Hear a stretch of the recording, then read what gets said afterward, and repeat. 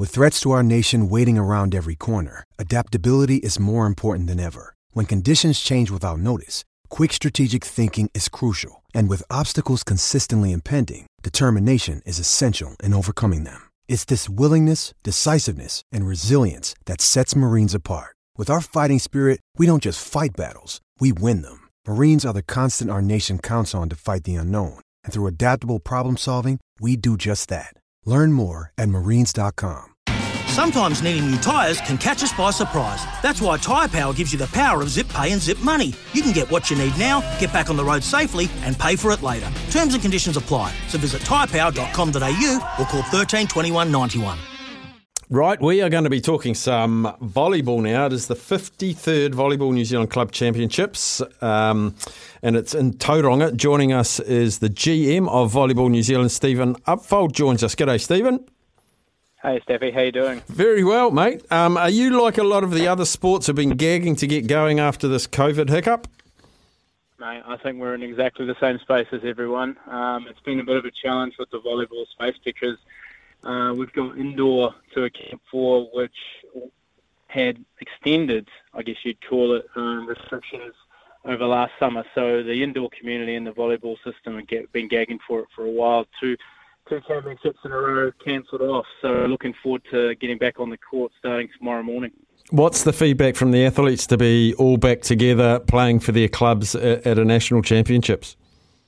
Yeah, I think just really nice to be back together playing, doing what they love to do, which is getting out on the court and doing their thing. And it's not just through the event that starts on Wednesday. The volleyball system that leads towards this event, we've been playing in the zonal competitions that happen around the country that determine seeding and placements for Division 1 for this. So it's good to see that at the national event, which starts on Wednesday, we'll be back on the court, but a lot of the players have had a chance to get their reps in and get set through the zone competitions around the country over the last couple of months. Do we see crossover athletes that play both beach volleyball and indoor volleybable? Yeah, there is a bit of both. I think it's the beach side of things is growing specialisation, I guess you'd call it. You obviously saw Shauna and Alice just succeeded on the world stage at the Asian Championships in the beach volleyball space. They were at the Commonwealth Games, and Sam and Brad were at the Commonwealth Games as well. And all four of those players have been part of the indoor system at some point, either in the club competition, the regional system, or in the new National League that started last year. So I think volleyball skills cross over, and then it comes certain times of the year or certain years where people will specialise based on what's working for them at a given moment. And what's the health like of your sport through the regions? What's the participation levels like?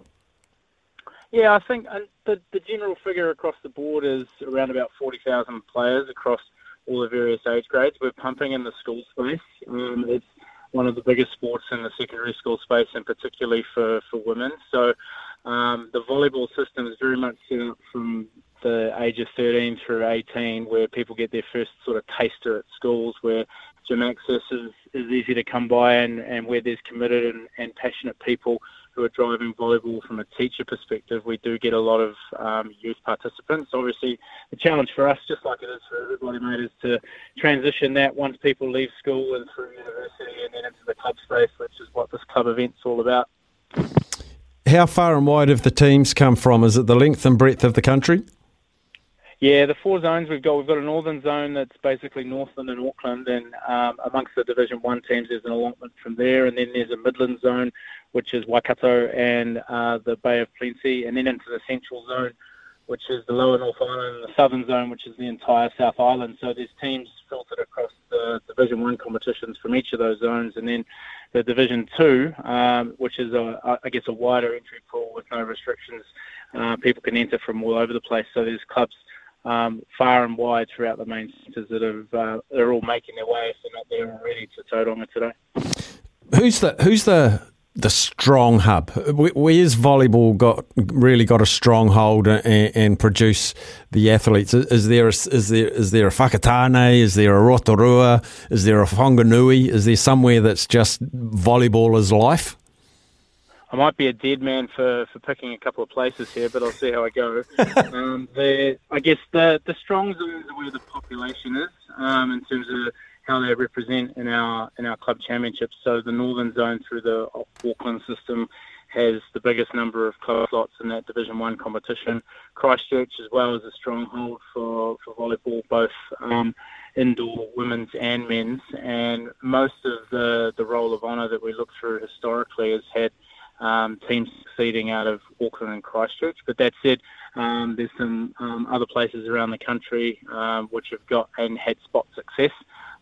So there's a bit of talent in the concentrated main centres, but Tauranga itself, for example, in the women's category, they won the competition back in 2018, so they're looking to win it on what is basically their home floor this coming week. So the main centres, Auckland, Christchurch, and in the Bay, and specifically for the beach stuff, definitely in the Bay. That you'd call that almost the default form of beach volleyball for us.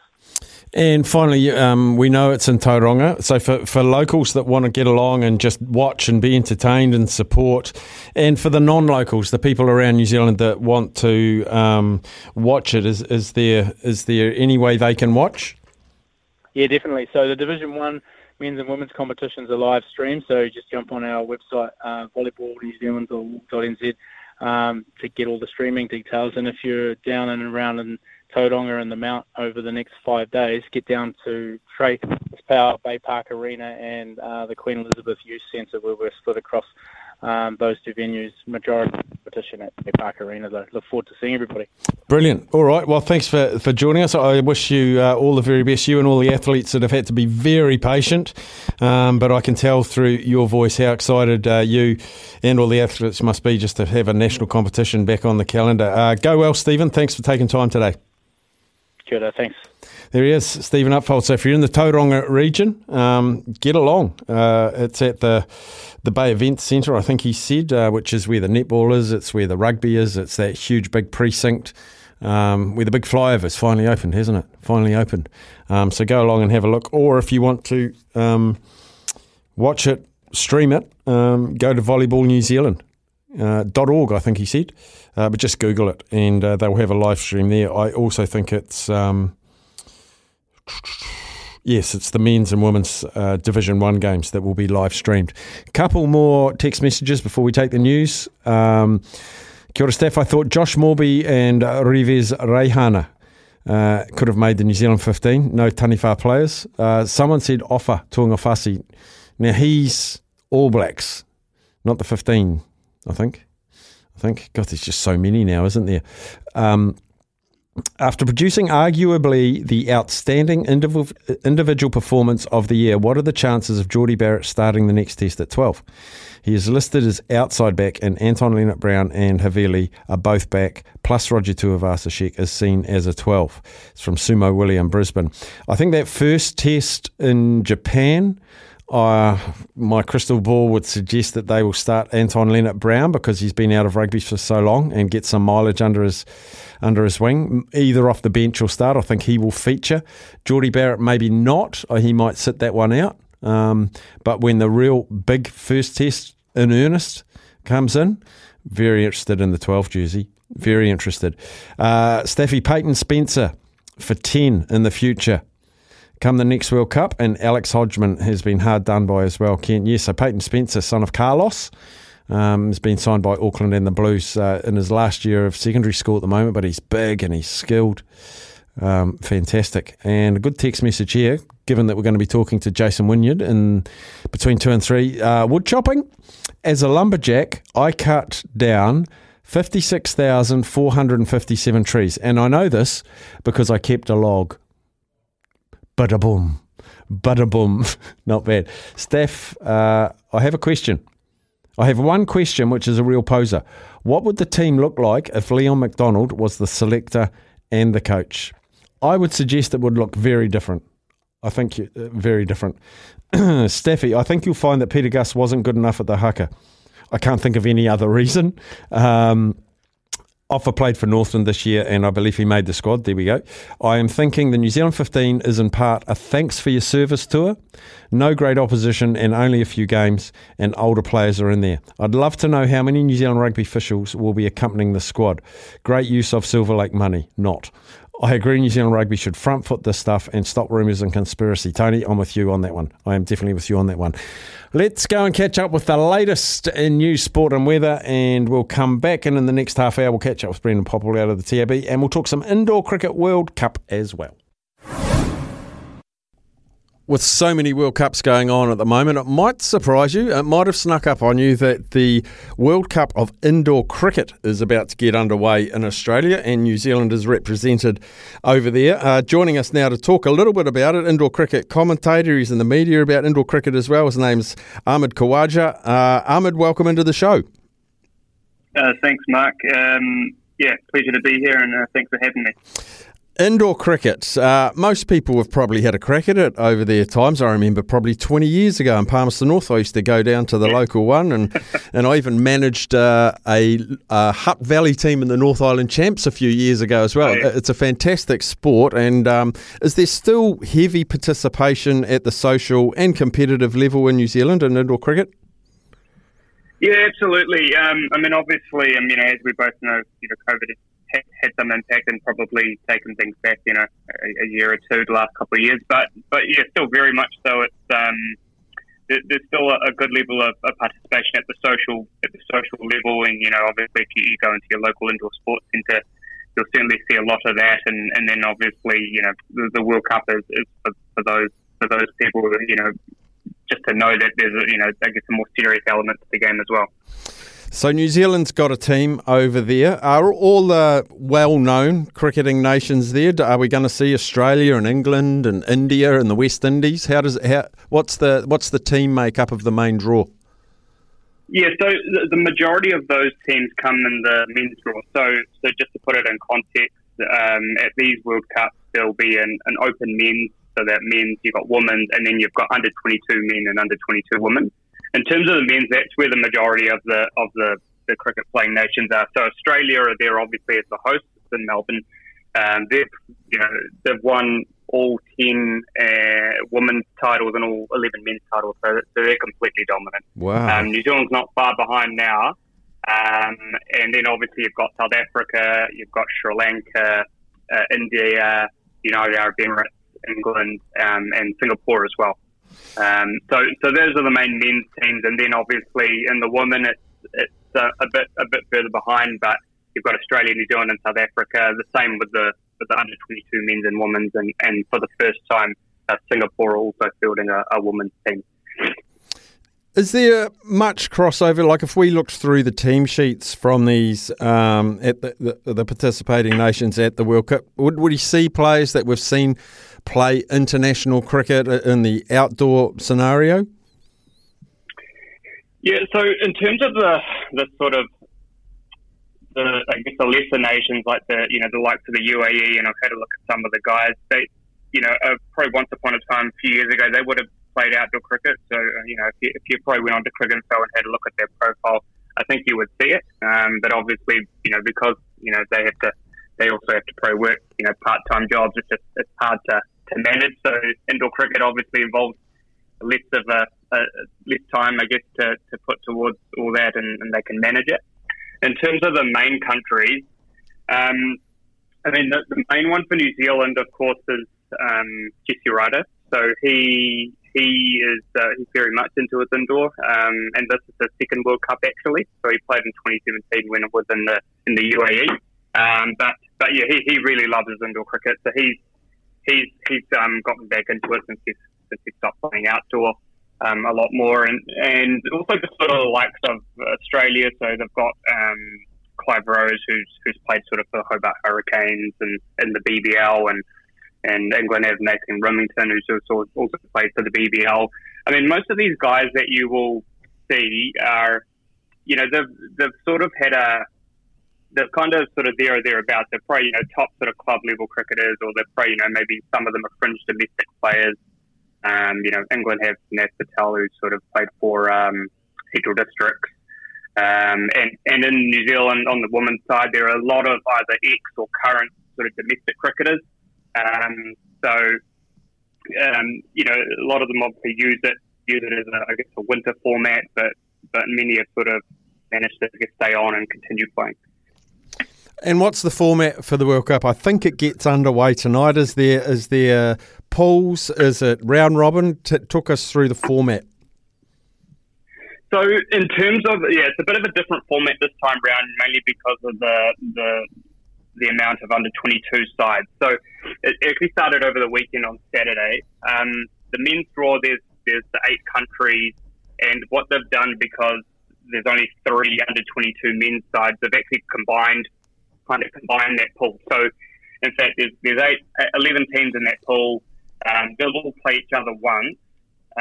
But they actually kind of split off after that. So the under 22 men, whoever finish 1, 2, and 3 will, the top qualifier will go to the final. But the men will just also have their own individual pools. The top 4 men's teams will go through to the cup stage, and the bottom 4, so 5th to 8th, will play off for the plate. And then from there, it's just sort of, you'll have your preliminary matches, qualifiers, and then you have we'll have your grand finals thereafter. So essentially, if you're in the men, you want to hit that top 4 and give yourself a chance to get play off the cup. In terms of the women, it's a bit similar too, because there's only 4 women's sides and 3 under 22 women's sides, so there's 7. And again, they'll split off after they've played, but they'll be playing a double round robin. So essentially, they'll have to play 6 plus 6, 12 matches. So it's a bit of a long round robin stage. And again, the top under 22 women's side will go straight through to the final. 2 and 3 will play off in a prelim. Same for the women. So there's a bit of cricket. There's a lot to actually get through, and in the space of sort of 7 to 8 days. And teams are typically playing 1 to 2 games a day, but there'll be 3 games running sort of simultaneously, I guess, at all stage. Well, I foolishly thought it started tonight. You're telling me it started in the weekend. So how are the Kiwi teams sitting at the moment? Pretty good, actually. And look, as I expected, Australia and New Zealand are both right up there in all grades. So the main talking point of opening day was that New Zealand beat Australia in the men's. That was about 75 to 58, and so they toppled them, and that was, I guess it's a bit of a shots fired sort of scenario, opening stages, and since then they've gone on to win they won a tight game against United Arab Emirates last night. They've beaten Sri Lanka. Obviously, the scenario where they were playing the under 22 side, so that was pretty good to watch, and they've won that. So New Zealand are 5 from 5 at the moment, and they're on 26 points. Australia are right behind them. They're also on 26, but they've got 4 wins. And obviously Sri Lanka and England thereafter. So there's a bit of a. I think there's going to be a bit of a jostling for position for the last two slots. So you got Sri Lanka, England, India, and United Arab Emirates. South Africa haven't won yet. On the women's side, it was a similar scenario. Australia beat New Zealand on the opening day, but from then on, they've all won their games from there on. So Australia's sort of sitting atop the women's standings and under 22 women's standings, and New Zealand are right behind them. I think the surprise I've also noticed is that in the men, the Australia under 22s and New Zealand under 22s, they're beating some of these top level nations. So, probably says something to the standard of the cricket here and over there that, they've both beaten South Africa, and they're playing some really good cricket. So they're yet to play each other. But I think when that happens, it's going to be a very good game. Is there a way for us to watch these, Ahmad? For those that have just joined, that we're talking about the World Cup of Indoor Cricket over there in Australia. Can we watch it or view it or stream it? Yeah, absolutely. So things have advanced, which is it's quite positive in terms of streaming ability. So if you go to YouTube and you go to Cricket Australia's YouTube channel, at all times during the day, there'll be 3 games running simultaneously. So one is essentially on one court will be, basically a proper broadcast through Kayo Sports, sort of owned by Foxtel. So you can, see the graphics. There'll be commentary. It's a pretty good run operation. A second court will just be showing, a fixed camera, score, and sound. So you can follow the game, and then a third court will will just have the camera. So it just depends who you want to watch. But if you go to Cricket Australia's YouTube channel, you can definitely find it there. And if you go to Cricket Australia Indoors Facebook page, you'll be able to find the fixture list. So timings, obviously, of when games are played, but roughly they're going at Australian Eastern Standard Time 9, 11, 1, 3, 5, and 7. So we're a couple of hours ahead, so you can kind of choose what you want to watch when. But yeah, obviously it's all there being streamed. You can rewatch it. You can watch it. It's pretty great viewing actually. And when's because we're all about currency? When's New Zealand's next games that we could stream? So today, New Zealand have just the one game, and it's against the South Africa under 22. So that's a bit later this morning. So it's at 11 o'clock Australian Eastern Standard Time. But that's it'll be a 1 o'clock start here. So yeah, look, I mean they're in really good form. They're looking good. And it's definitely worth the watch. Probably the other one, I think, which is shortly going to take place, is the under-22 men take on Australia under-22, which is at 11 o'clock New Zealand time. So, yeah, look, I mean, probably at this point, mate, they're sort of all halfway through that round-robin stage, and, everyone's gotten a feel and acclimatised, and so there's a lot more cricket to be played. And yeah, I mean, hopefully New Zealand teams can sort of take it from here, because we haven't won a World Cup yet. And last question, we have white ferns, black caps, black ferns. What are the indoor cricket team known as? Yeah, look, I've been thinking about that for a while, but in terms of a name you could give them, but they don't have one. So yeah, I think that would probably help if they could be known by something. So maybe you could put it out to the listeners and run a poll, see what they think. Oh, gosh, what could it be? Indoor cricket, New Zealand indoor cricket, the indoor caps. I don't know what it could be. Yeah, well, that's what I thought too, but I don't know. It just didn't sound right. No, it's not quite right, is it? Hey, mate, really good to chat to you today, Ahmad. Now that we're all across it and we can go to Cricket Australia's YouTube channel, we can stream it live. We can watch Jesse Ryder and his mates, some youngsters, and our women cricketers take on the world. And so far, so good. Halfway through, we're looking pretty. Thanks for joining us today, Ahmad, and we'll catch up again. No worries. Thanks, Mark. Pleasure. Appreciate it.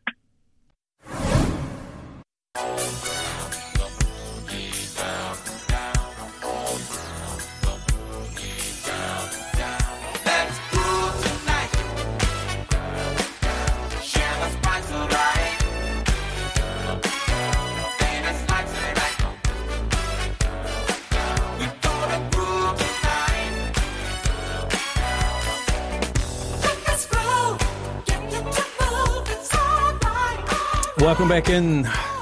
We have a wee treat for you on the afternoons with Staffy here on SENZ. I feel like I'm in the midst of ex-royalty. Jason Wynyard, so many titles. It'd take the whole hour to rattle them all off. Multiple world champion, getting ready for another campaign. Welcome in, Jason. Thanks, Mark. This time of year, how many days until you go to the Worlds? I'll fly out next Wednesday, so it's counting down pretty quickly, and a few things to organise, so still getting a lot of equipment ready to send over, and a little bit of stress, but thankfully the heavy part of the training is kind of done, and there's more explosive work coming up in the lead up to when I fly off, so enjoying the explosive work, and it's good being past the heavy grind.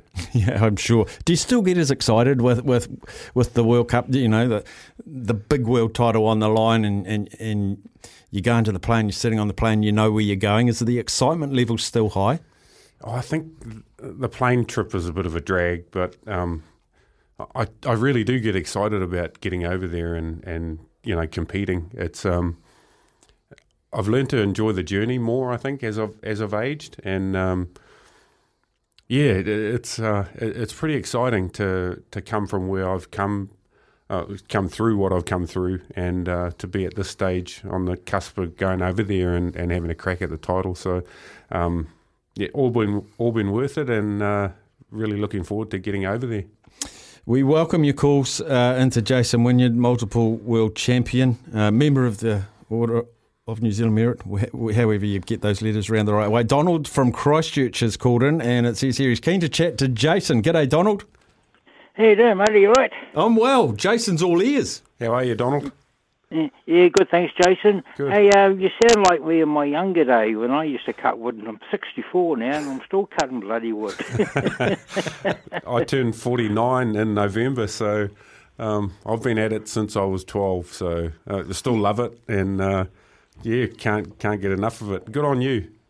Now, my question for you, matey, was is there different types of wood that you have to cut in these competitions, and if so, do you have to cut your axe or sharpen your axe appropriately? Yes, you do. There is different types of timber, and depending on what country you travel to compete in, that kind of sorts out what timber they use for the various competitions. So with this Still Timber Sports World Championship that's going to be held in Sweden, they use poplar for the competition wood. So poplar for the chopping wood, and they use white pine for the sawing wood. So it's both of those are a fairly soft wood species, yeah. So yeah. And what's the hardest country to chop wood in? Oh, it'd have to be Australia and Spain would be on par. The Spanish competitions, they have endurance type competitions, which sometimes last for 8 hours. So you'd have to call them the toughest, like that. That'd be the toughest competition. And then the species of wood they use there is beech. And then throughout Australia they use various types of eucalyptus. So some of their competitions can last, 2 to 3 minutes with the hardest sort of timbers. Yeah. Now, that would blunt my chainsaw, the eucalyptus. Yeah, and you mentioned with the axes as well. So generally, the harder the wood is, the thicker the bevel needs to be on the axe. So for chopping poplar, we normally have anywhere from 12.5 to 14 degree on the bevel. And for your harder woods like eucalyptus and beech, you can get up to 18 to 20 degrees on the bevel. So you just adjust the equipment to suit the wood that you're competing in. Hey, it was very nice talking to you, mate, and you go well, matey. Likewise, mate. Thanks very much. There he is, Donald out of Christchurch. Any questions for Jason? And buggy, Donald, you took a couple of my questions off me. I was talking about different wood and different equipment. What does your, golfers have 14 clubs. What's your competitive axe rack look like? I've got roughly 80 different axes. Wow. For this competition over in Sweden, I'll take roughly 16 axes of various sizes and slightly different degrees on the bevel, and also different grinds. So you never know what quite is going to work in the timber when you go to any of these championships, so you have to take a wide selection, and also there's always a chance of equipment getting damaged on the trip over, so I'll send 3 crosscut saws, my big modified chainsaw, and then like 16 axes to try and cover the bases. Wow, amazing. And is it a two-piece component like the, what do you call it, the bevel and then the handle? Are they 2 separate components that you put together, or do you just have a complete axe already set up? Oh, the axes will be set up like the handle. The handle takes quite a lot of work. You fit the handles to suit your grip, and then of course you fit, like the length of the handle suits your personal swing and generally your body size. And then also you adjust the weight of the head to suit what you can manage to swing, basically. Generally, you have heavier axes for softer wood than you do for harder wood. So the hardwood takes a lot longer. So, world records are held with softwood. Would that be fair to say? Yeah.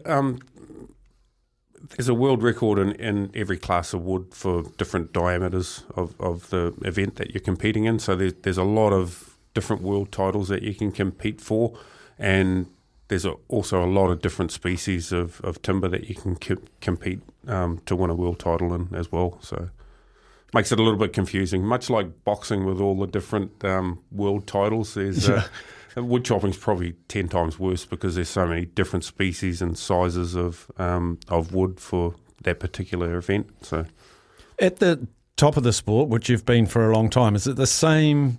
You'll go to these world champs and you'll know them all, pretty much. The funny thing is, a lot of the younger ones coming up, I used to compete against their fathers. So, I've been in it for that long. But I do know them all. I know, like, all the national representatives have been selected at this stage. So I have competed against all of them that are in this year's championship. So wood chopping's a great sport because you're all mates until you get out to compete, and then it's really serious business when you're actually out there chopping and sawing. But everyone generally gets on really well. It's a good bunch of people involved in the sport, so there's a good camaraderie, and I think I've been in it for that long that I get shown a lot of respect, and it's pretty cool to sort of come through from being the youngest in the New Zealand team, and now I'm probably going to be one of the oldest competitors in the World Championship this year, so it's pretty good to sort of come through the ranks and see the changes and get the respect that's given now. So you have to excuse my ignorance, but that's why we've got Jim to answer my ignorant questions.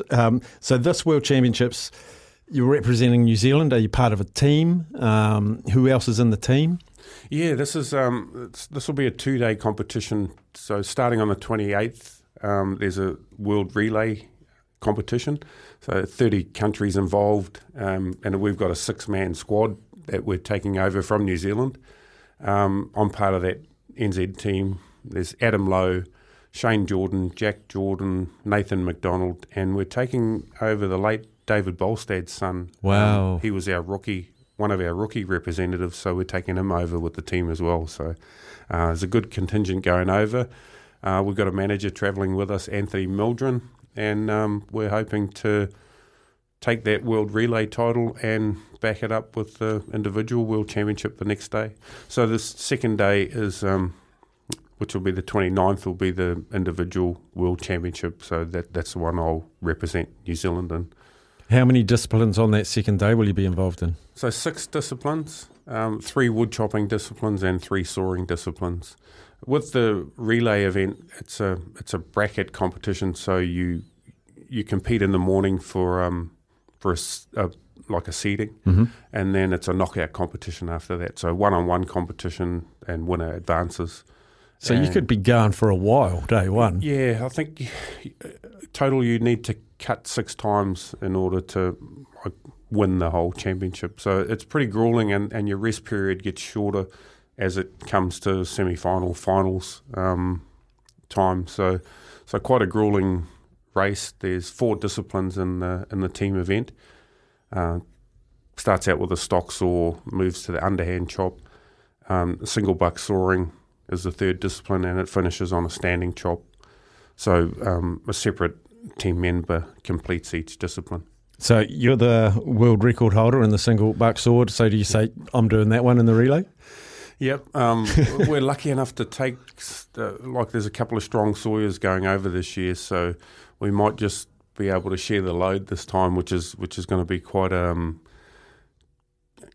big advantage, because it'll help me back up for that next day in the individual championship as well. So I'm not sure what our strategy is going to be. We'll have to play it by ear, but as I said, it's a knockout competition, so you can't drop any race, otherwise you're coming home without getting to the final. So I guess we're going to have a training run in Germany before the competition, and we'll make our final selections about how the team's going to run there. So it'll be interesting. Which one, at the end of like a single event, which one are you the most buggered? Which one takes the most out of you?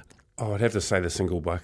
Yeah. Yeah, it's a short discipline, not lasting probably any longer than 15 seconds, but it's grueling because you have to use your whole body, and there's no generating a swing. It's all full load, pulling that saw back and forth the whole time. Yeah, so you really get a lot of lactic acid build up quickly with that discipline, and it's really hard to back up after doing that 5 or 6 times. Yeah, and you got the single stuff to go the next day. If you want to have a chat or any questions to Jason Wynyard, our multi-time time world champion, all things timber sports. 0800 150 811. I would love you to give us a call, or 8833 is the Temper Bedpost text machine number, 8833. Any questions for our guest Jason? And as I say, don't be afraid to call. He's here till about 10 to 3. Love to have your interaction. We'll take a break. I've got some questions to put to Jason that's come through on the text machine after that break. Yes, welcome back in. Really delighted to be joined by Jason Wynyard in studio. Happy to take your calls or your text messages. So give us a yell, 0800 150 811. The number is free now. Or if you want to text in a question, 8833. From Shannon. Kia ora, Jason. Do you still compete in the Karetu Wood Chopping Festival? Kia ora, Shannon.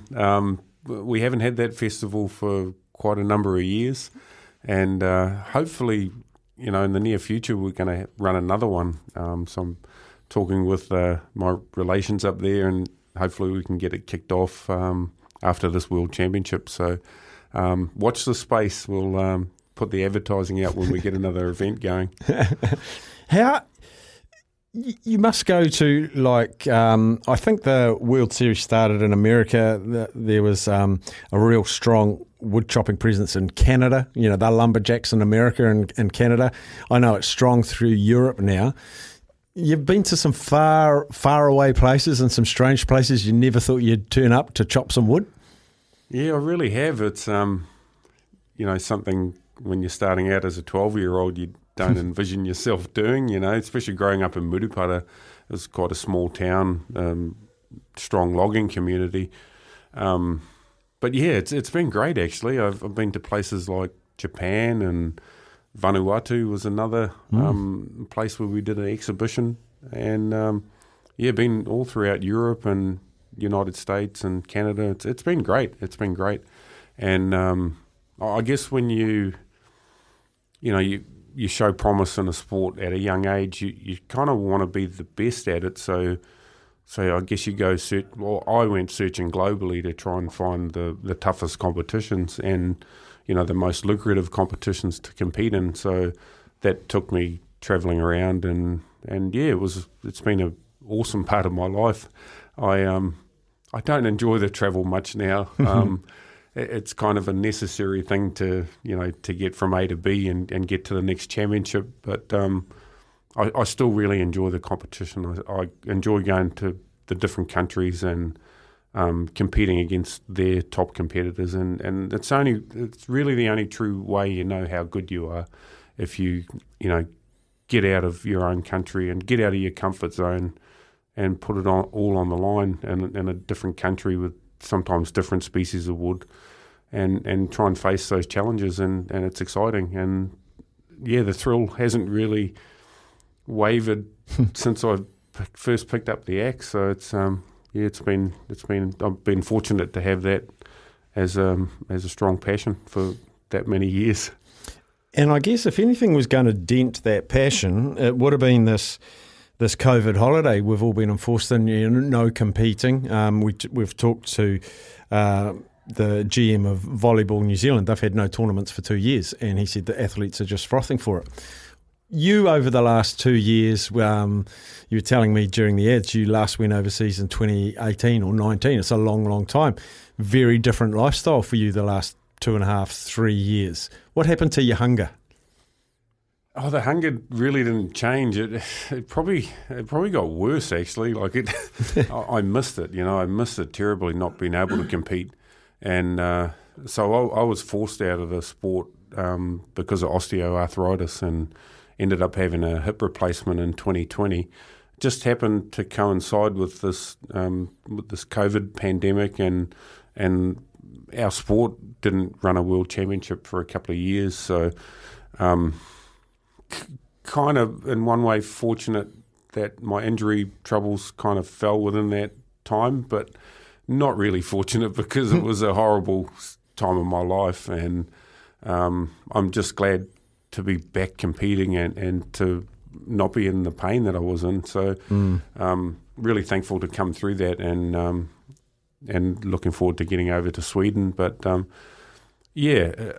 a lot of sports have suffered because of the layoff, and I'm sure a lot of frustrated athletes out there, they weren't put off because of injury restrictions like myself. But isn't it great to be seeing some of these sports coming back, and it's great for us just to be able to compete with some spectators now. So this World Championship is going to be a great one. I think they're going to have a good following in Gothenburg, and it's going to be really exciting to get out there and compete against with great crowd support. So really looking forward to that. Where are you at performance level, do you think? You've had the layoff, you've been away from competing, you've had your operation. Do you time yourself? Do you measure yourself in the gym? Do you test yourself aerobically? How can you stack up where you are, where Jason Wynyard 2022 is compared to Jason Wynyard 2019? Really can't make that designation until you get out on that world stage and you get under those, that type of pressure and that type of environment. You can't really make a full assessment. So, and I think that's kind of why I've always travelled and tried to pit myself against, different people in different countries. Gym numbers are higher than they've ever been in my life. Well, look at you go. Yeah, hey? But that doesn't correlate into faster times. Yes. Always. So, but it's a good start. It is a good starting point, definitely. And my aerobic fitness is better than it's ever been.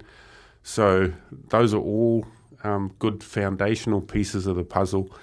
But it's what you do with those milliseconds that you're in competition, how everything flows and keeping the mistakes to a minimum. And you can't really make a full assessment until you get out there and compete. So, where's the balance, strength and technique? Where's that balance sit? Strength is a good foundation for disciplines like the single buck and operating the modified chainsaw. That's a 30 kg chainsaw, so you've got to have a good strength base to be able to do that effectively. But for the wood chopping events, it's a little different because there's a lot more timing and hand-eye coordination involved. So you have to have that foundation strength and aerobic conditioning, but then the wood chopping is more practice with the axe and, being able to put the axe in the right spot and get it out and get that happening as quick as possible. And experience is a lot as well, knowing what to do with the axe, what axe to use for a start, and how to present it to the block on the correct angle. You learn these things over time, and it's just muscle memory, practice, and working on your weaknesses, really. So just like a lot of other sports, you try to refine yourself over time. Deck maintenance isn't fun. Move the furniture and barbecue, sand and prep, paint, seal, or get a low-maintenance Trex deck. The only colour fade you'll have to deal with is watching the sunset. Trex, the world's #1 decking brand.